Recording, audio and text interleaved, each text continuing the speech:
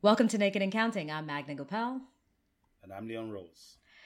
Today, for all of our listeners, we have a very special guest and a longtime friend of both of ours, Mr. Talal Ben Lassen. Yes? No. Hey. Is that correct? Is that how you say it? Yes, Talal bin Lassen, yeah. Ben Lassen. Yeah. Well, Okay. the pronunciation in Arabic is kind of like rough, but I don't want somehow. I spare you that. Can you, wait, do the Arabic. Lesson. Hold on.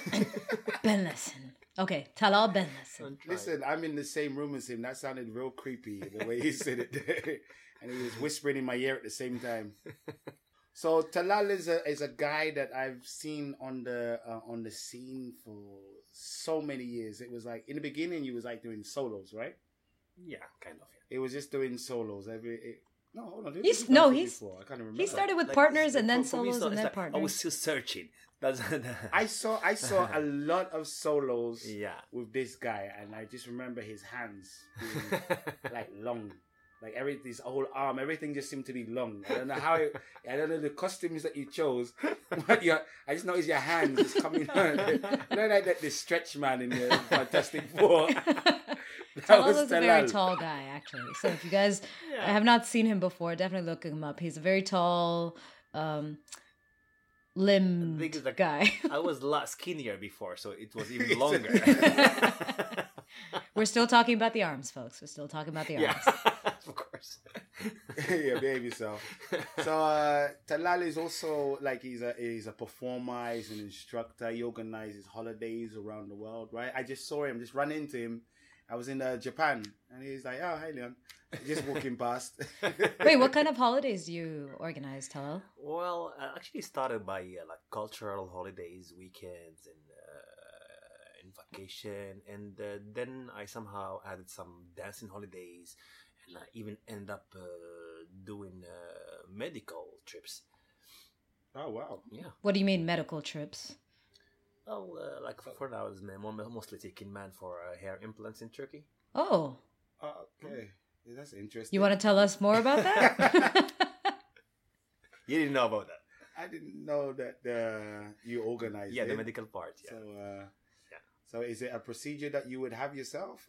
Well, I had to try on my own. In the Oh, very so I beginning, wasn't so- gonna say anything because I'm looking down at his head right now. Wait, hold And, on. You're you looking have- down at his head? You are in a hotel room. Listen, don't give the listeners something to worry about. We're sitting on two different chairs. I'm slightly hiding him, and I'm looking down at his crown. Like I know Talal for years, and I've seen his hair come and go, and come back again. So wait, Talal, can you explain this procedure? Because hey, listen, we're all getting older. I'm sure other people might want to know Speak for yourself. about this. No, it was a moment actually like I somehow noticed that somehow I don't have the same line, you know, the front line, Like receding, kind of? Of course, yeah. So I wanted just to have like I didn't lose that much hair, but I wanted to have like a clear line. So somehow, let's say this, I decided to try that, let's say, hair implants in Turkey, and these guys actually are genius. They do a really great job, and it worked properly on me. So after a year, I could see a result, and I said like, okay, I can somehow include this package in my trips that I proposed. So besides dancing trips, cultural trips, let's do medical trips. And there are a lot of people who are interested because first because they don't know, second because they tend to pay too much if they do it in Europe, and the result is not really satisfying. And when they want to go in Turkey, they need someone who can be with them to translate, to guide them, and that's my job. That's cool. You speak Turkish now? No, but most of the agents they're like from Syria, from Jordan, they speak Arabic, so that makes the job easier. Yeah. That's pretty cool. Yeah, that's interesting. Yeah, so I always see like every time I see Talal, there's always like about 50 people behind him that have just come from the Sunrise Productions holiday. Dude, Talal, you know what? Now I'm kind of remembering one of the first times we met. It might not have been the first time we met, but they did a weekend or a week of vacation in Bodrum, and Belgium was where we left from. It was with Mike O. I met you at your party. Whoa. You had a party at some club on the corner of us.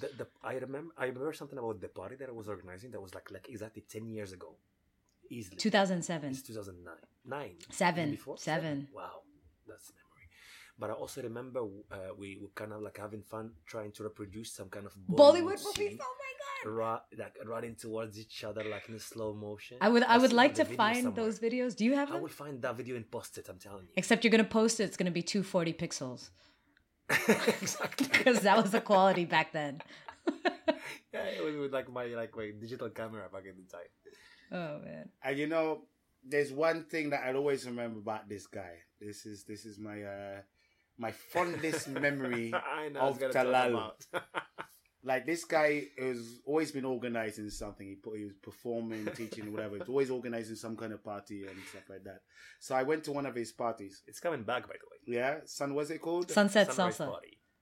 I'm sorry, that's New York. Sunrise, please. Sunrise. Sunrise. There's a difference, big difference. Yeah. Sunrise. He's coming up. Yeah.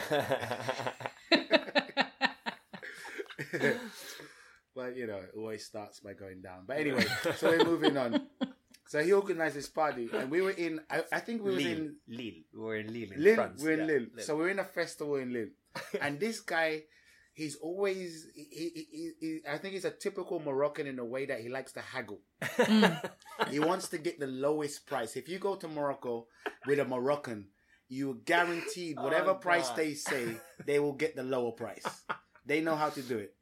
And this guy was haggling with me to get a lower price for a show. With my group. Yeah. And he kept going on, and we were doing the Discaga on stage. And we were at the back of the stage. I can imagine after the show and everything. Yeah, it was directly after the show. We're on the stage, and then I go to him, you know what? I just said it for a joke. I said to him, I'll give you 100 euros less. 200 euros less. 200. I said 200. 200 euros less. Wow. That's all I was. I said 200 euros less if you crawl along the stage like a snake and then go to the front of the stage and push your tongue out and go, ah. And he did it. This guy wanted to get me for so cheap. He did it in the middle of a festival, on stage, in front of everybody. That was doable. That was, yeah, for him it was doable. For me, that was, and you know what? I couldn't back out. I had to give him the discount because Damn. it burned me so much. I went and performed at his party For 50 and when he cents. gave me the money, it hurt my hand. It was like, I felt like there was acid being poured into my hand at that moment. It was your third time, by the way. It was my third time.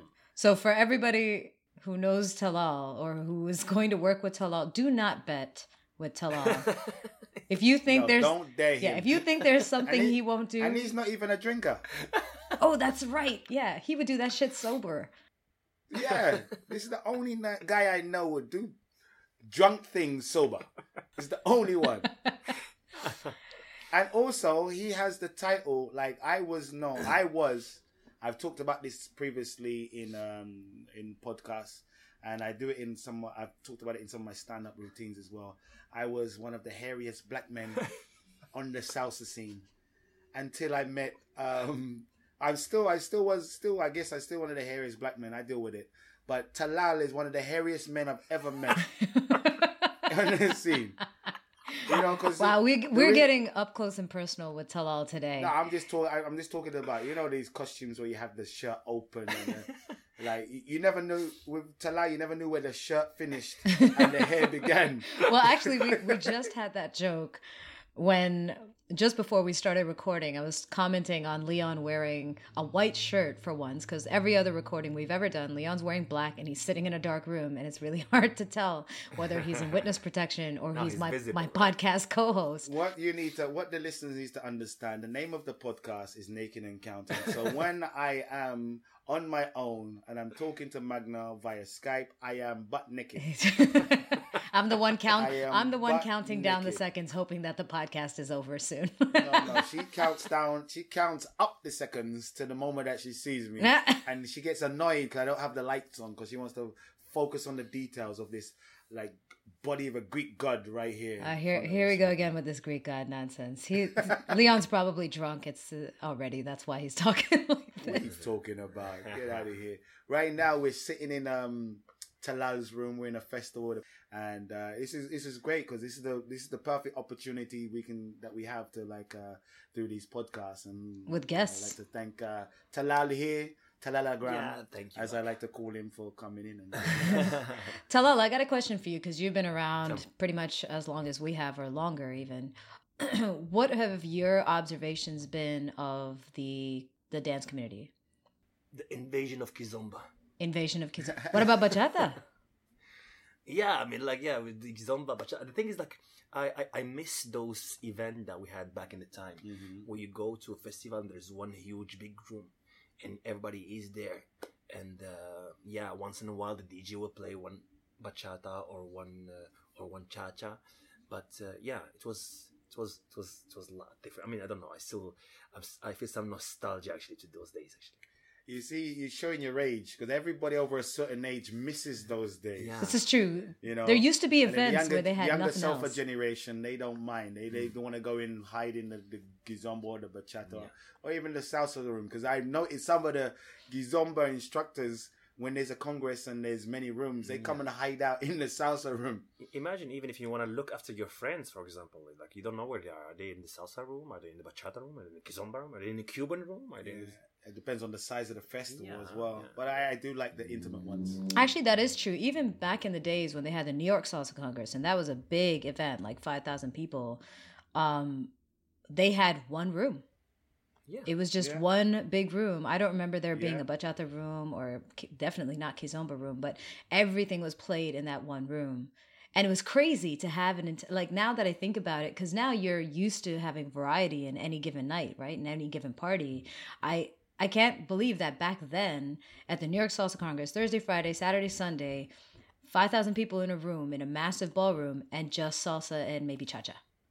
Yeah, true. Yeah. And everyone was dancing. Like people didn't run away from the level of skill. They just pushed themselves to get to that level of skill to be able to enjoy a night that's full of salsa dancing. Like, Well, those days are gone now. So we all have to adapt. You know, it's like what we was talking about with Anais in the other podcast that we did. You know, best thing to do is go and learn everything. exactly. Yeah. Right? yeah. Go and learn everything. Go and learn everything. So I'm looking forward to the day that I see Talal doing a Gizomba sensual workshop. Well, I was going to ask you, Show. Tala, what is your preferred dance? Well, definitely salsa. Why? Well, let's say, I don't know, I got caught by salsas in the very beginning, and somehow, let's say, it for me, I would say, a more challenging dance, a more fun dance, a more creative dance. Well, some people might think I'm wrong, but like, yeah, it's what gives me somehow this vibe, this energy, this fun, and that what keeps him somehow on the dance floor. Can you give, before we wrap up, could you give a tip to the dancers out there? For salseros, I would say. For anything. Like, what would be a tip that you would give to any up-and-coming dancer? That's something actually I've always been thinking recently, that when you would want to start dancing salsa, I mean, don't only learn salsa, but also learn about its history, its origins, and all what made salsa the way it is right now, because that somehow contribute in the learning a lot more than if you just scratch the surface and just learn what you see somehow from your teachers. Cool. That's interesting. Well, on that note, ladies and gentlemen, the next thing you should do after listening to this podcast is go on Facebook or go into your phone book on your phone or go into Instagram. Just tell everybody about this podcast. Taking and Counting is the one that we should be sharing around the world with any and everybody.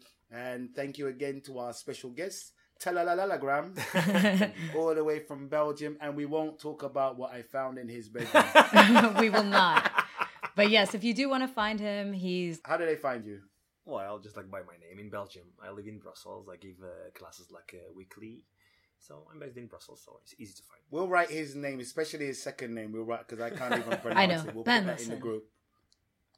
Benzema. Benzema. Close to that. Talalagram I Benzema. wish. Who got the keys to I Benzema? wish. Anyways, he's an awesome person to dance with, to hang out with. He's full of jokes, as you can see. So if you ever run into him at an event, definitely say hi. Thank you, Magna. Ciao, guys. Take it easy. See you next time.